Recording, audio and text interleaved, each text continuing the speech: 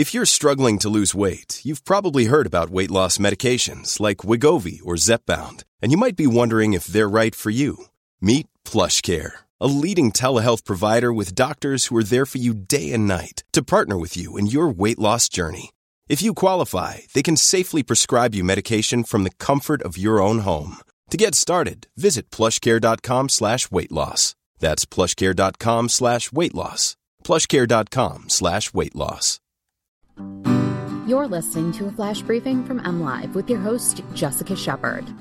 This is Michigan News from MLive for Monday, February 15th, and I'm Jessica Shepard. Michigan ranks near the bottom of states with new COVID-19 cases. President Joe Biden is scheduled to visit Michigan's Pfizer facility this week, and Ann Arbor officials want to increase diversity within the city. Michigan currently ranks 46th among the 50 states in new coronavirus cases based on a 7-day average of cases per capita. Only Wyoming, North Dakota, Oregon, and Hawaii rank lower. Google's mobility data suggests one reason for that ranking: Michiganders have been staying home more and going out less than most Americans. This Google data looks at the timeframe of December 25th through February 5th. The tech company analyzed how visits and lengths of stay at different places changed compared to the same 5-week period from the previous year. The data is from Google users who have turned on the location history setting on their cell phone.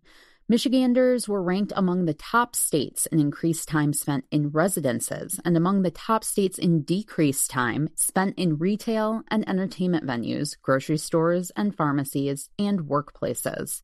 60 of Michigan's 83 counties saw a drop in new coronavirus cases last week compared to the week before, and 57 counties saw a drop in positivity rates.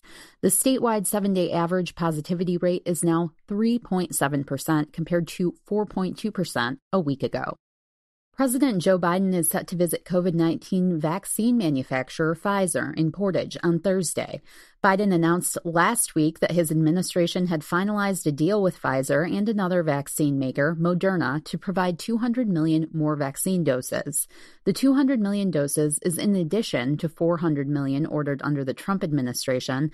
Together, the two orders will be enough to vaccinate 300 million people with the 2-dose vaccines.